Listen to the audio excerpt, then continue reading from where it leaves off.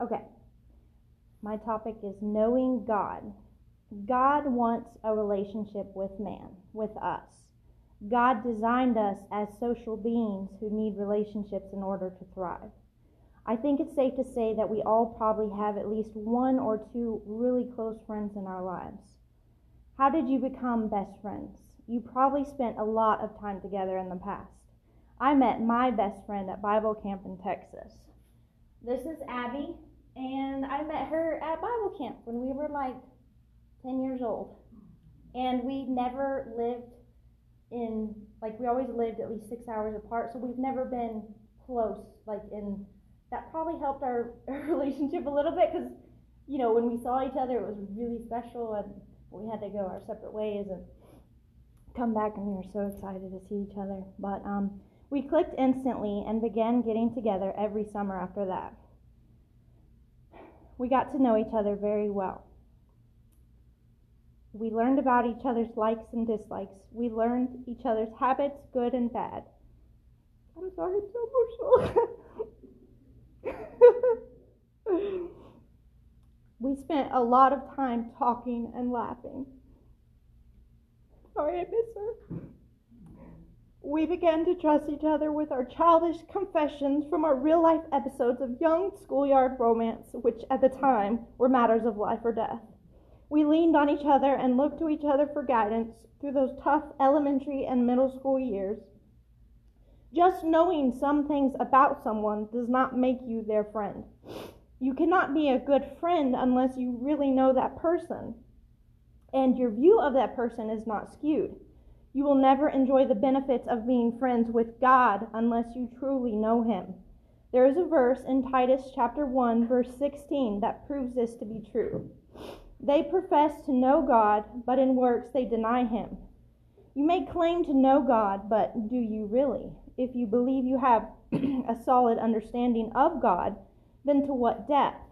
Let's dive in deeper, and hopefully we can all make some new discoveries together about our Heavenly Father. Everyone has their own thoughts and feelings about God. People often believe false things about Him because the way that our world portrays God. Most people in our world only know about God from a story that was told from their parents or maybe by a friend when they were young. My close friend who claims Buddhism talks about God as though He is merely a good feeling in the world. To some people, God is viewed only as a majestic deity upon a throne to be awed and praised. He is viewed as a mystical creature that oversees man and demands praises. Others view God as an exalted servant who always stands in readiness, waiting to answer and deliver our every request, prayer, and demand made of Him. To some people, God is viewed more like a policeman. He is suited up and clocked in, ready to catch humans in any kind of wrongdoing. They envision Him pointing fingers and punishing people one sin after another. Others place their relationship with God in a similar category as a friendly neighbor, or maybe the man upstairs, our bro, our buddy. I'm sure you see the flaws and absence of unity in each of these examples. Some of these examples have underlying truths, but each is flawed when viewed unaccompanied by other characteristics that together make a complete and satisfying relationship with our Lord.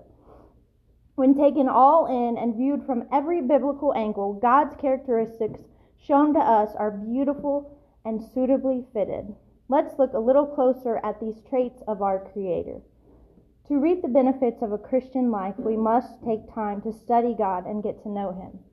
Viewing God only as a majestic being is not wrong in and of itself. See Psalms 47:8. God sitteth upon the throne of His holiness. This trait alone lacks many dynamics that help piece together and build our understanding of God and His whole personality.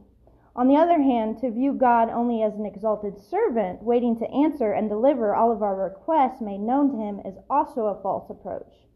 In a sense, this is true, but does not have a solid structure to withhold God's entirety. It's hot. It's hot. I guess that air. I don't know. I can open this door. I don't think it's going again. I don't know.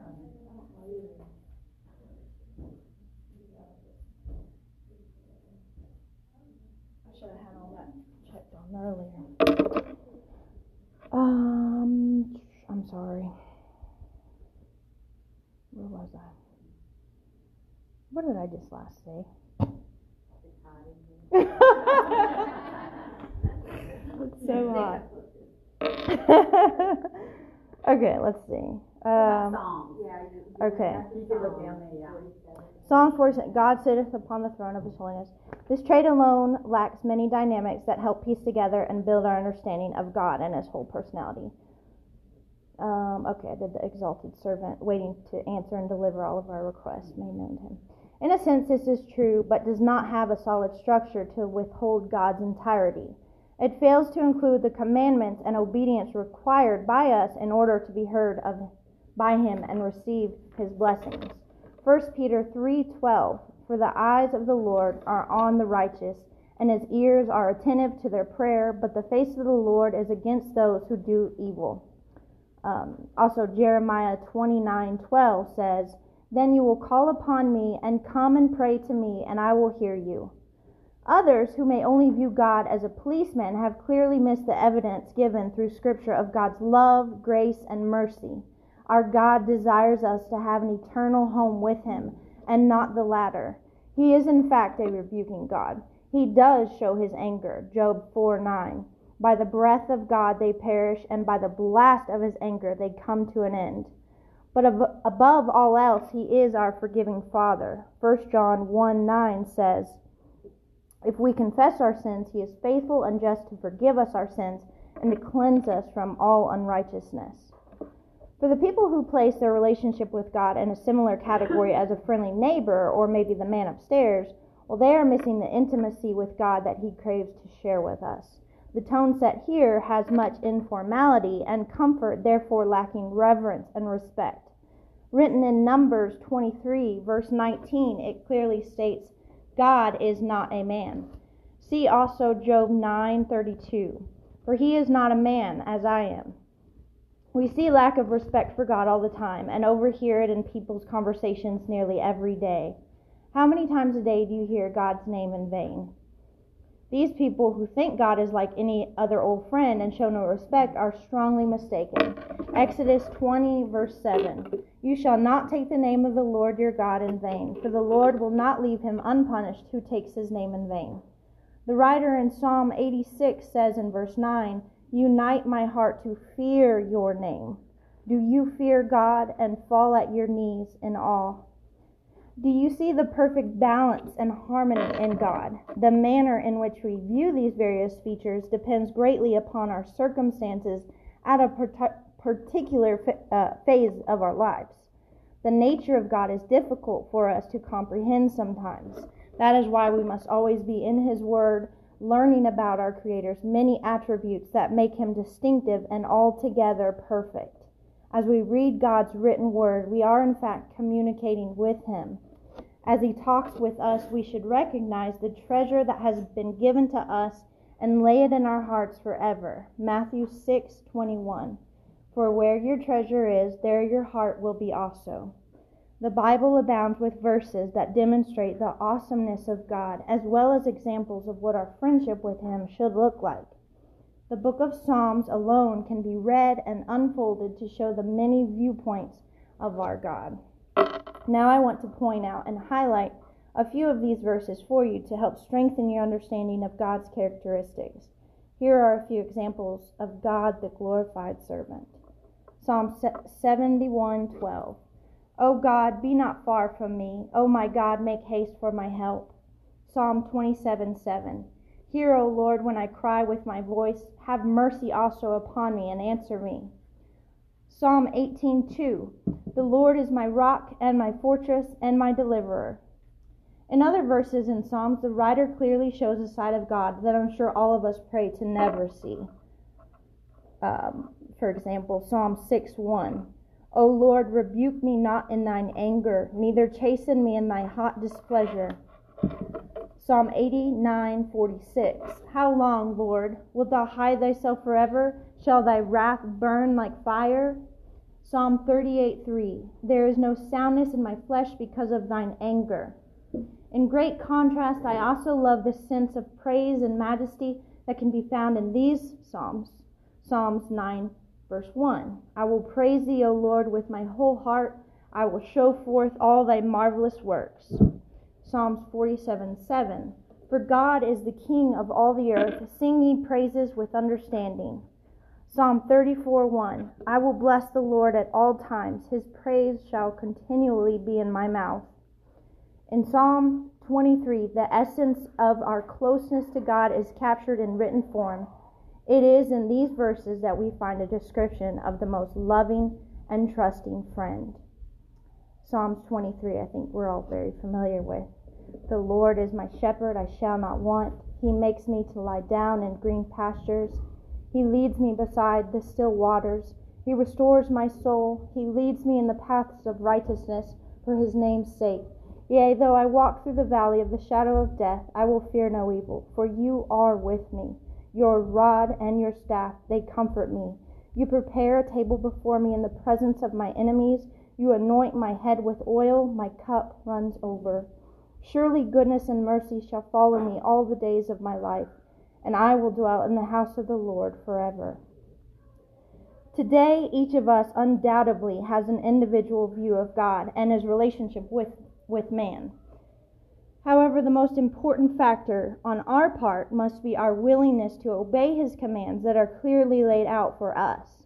It is then and only then when we actively obey him, respect him, love him, praise him, and trust him, lean on him, that we truly reap the benefits of being his obedient and faithful child. As humans, we can never be perfect. God understands. We ask for his forgiveness and repentance, and then accept his grace. So if you desire a satisfying and very rewarding friendship with your Creator, I encourage you to study him and his traits through his word. Get to know your God. Never stop growing in love for your Father. Make it a daily habit to continually strengthen your friendship with God the Father. And on your daily journey, may you find the strength to demonstrate the Christ-like features that he has instilled in you. Your friends may not be perfect. Scratch that. Heed my warning. Your friends are not perfect. They are, in fact, just like the rest of mankind. They may let you down from time to time. They may be going through hardships of their own and not be as available to you as you would like them to be. Maybe they made a promise to you but did not follow through. Maybe you've had some misunderstandings with your friends and they have turned their back on you. If they dig deep and hone in on that God-given love, they will be back. If they live and practice daily acts of love with the right Christ-like attitude and recognize you as a child of God, they will be back. And if they never come back, may you ponder this question: do they really know God? And did they ever really care to come to know you? Perhaps they lack the knowledge and true understanding of God's endless, forgiving, perfect love. The point I would like for you to take away tonight is this: you have the perfect friend, but in order to do that, you have got to know him. Just as my best friend and I grew to really know each other throughout the summers of our youth, learn about God's likes and dislikes if you haven't already. Lean on him and talk to him daily. Come to him when your heart is heavy. Also, when your heart is happy. Come to him when you are grateful and joyful. Just come to him and come to know him. The better you know him, the better your relationship is going to be with him and with others. Call out to God with an open, honest, and trusting heart. You will not be disappointed. I close with this verse, Jeremiah 9:23 through 24. Thus says the Lord, let not the wise man boast in his wisdom, let not the mighty man boast in his might, let not the rich man boast in his riches, but let him who boasts boast in this, that he understands and knows me, that I am the Lord who practices steadfast love, justice, and righteousness in the earth. For in these things I delight, declares the Lord. That's all I got, y'all.